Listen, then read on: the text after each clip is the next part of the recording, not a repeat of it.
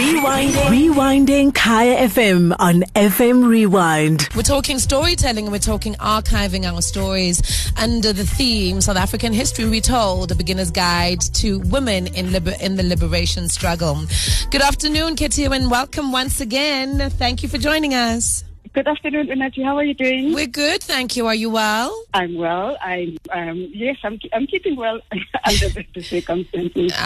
We're all trying to do our level best. The circumstances are very different to anything we've ever predicted, but here we are, and we need to make sure that we keep going with them. And even in these circumstances, you find yourself wanting to give even more as the storyteller that you are and as the historian that you are.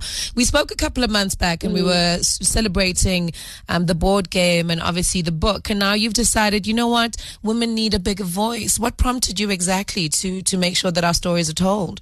What prompted me was an observation made in my first book launch about the street names, that only about 26 women were featured in the change of the streets.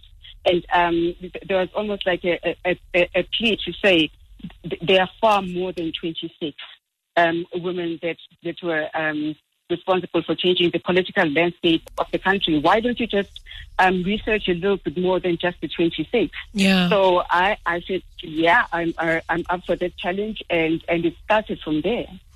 And obviously you're going into the research and you're starting your storyboard and your ideas. Which walks of life have you gone into? Because I love what you said in that these are ordinary women who achieved extraordinary things through the extraordinary sacrifices. So where did you go and who did you find? I found women that sort of made me understand South Africa so much better. Some are more well known, but I'm just going to try and explain how it is that they make me understand better. For example, the late Zinzi Mandela, yes, was every South African child who had parents in the liberation struggle. And you start to understand it. During those days, we didn't have the luxury of psychologists and dealing with post-traumatic stress disorder. But you start to understand the impact that apartheid had on children, the anxieties that they must have lived with, just wondering if my mom or dad is going to come home today. And I thought her story is just probably the story of every South African child who had parents in the liberation movement.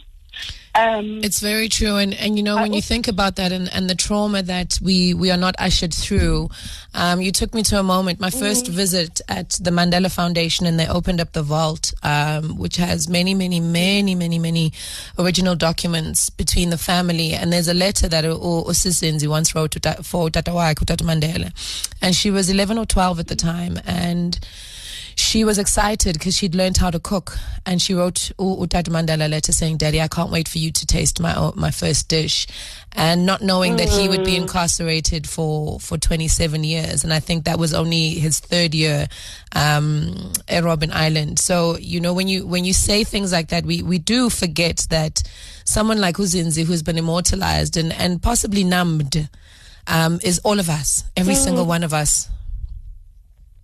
Yeah. And you start to understand how crazy it is that people say things like, but after so long, are we really still talking about apartheid? Well, it's in many of us, in ways that are not possible to even understand, the hurt that is still being carried by people like Ozzy and many other children that went through what she went through. Yeah.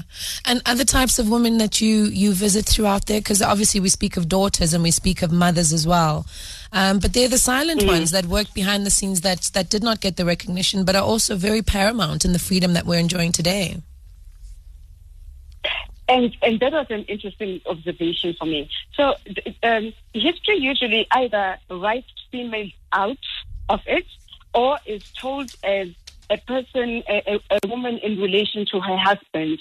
And one that stood out for me the most is Nokukanya Luthuli. Yes. And when you research Nokukanya Luthuli, what you read about a lot is her husband, Arthur Luthuli. Yes. And that was very frustrating for me, because I wanted her story, Yeah. not her story in relation to her husband. Yeah. So, but if you dig deeper, you understand what an important a role. She wasn't one for grandstanding. She wasn't going to be standing on political stages and shouting. But the role she played in being almost like the cement, the foundation in the community that she was working in. She was a farmer. She taught women how to farm. She taught them how to feed their own families from the soil, and was looked up to for that. And those are the stories that don't come out. You get a sentence, Nogokaya Luthuli, the wife of Chief Albert Luthuli, and you're like, no, what is her story? And then you get to her story, and it's rich. And obviously,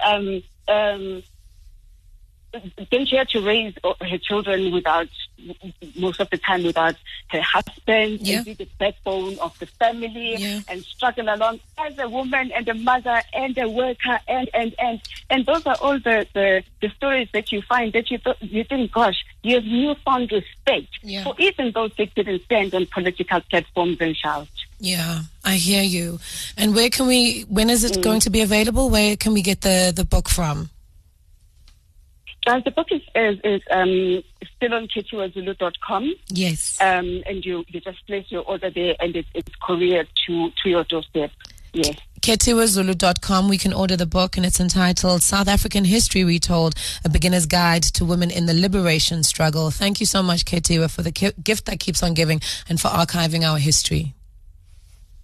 Thank you, Anati. Thank you for having me once again. No, of course. We're talking to published author here, Kaya FM listeners, home of the Afropolitan. She's just written a new book as well after the first one she wrote, and also developed a board game into it, and making sure that we understand street names, South African street names, and our heroes and heroines.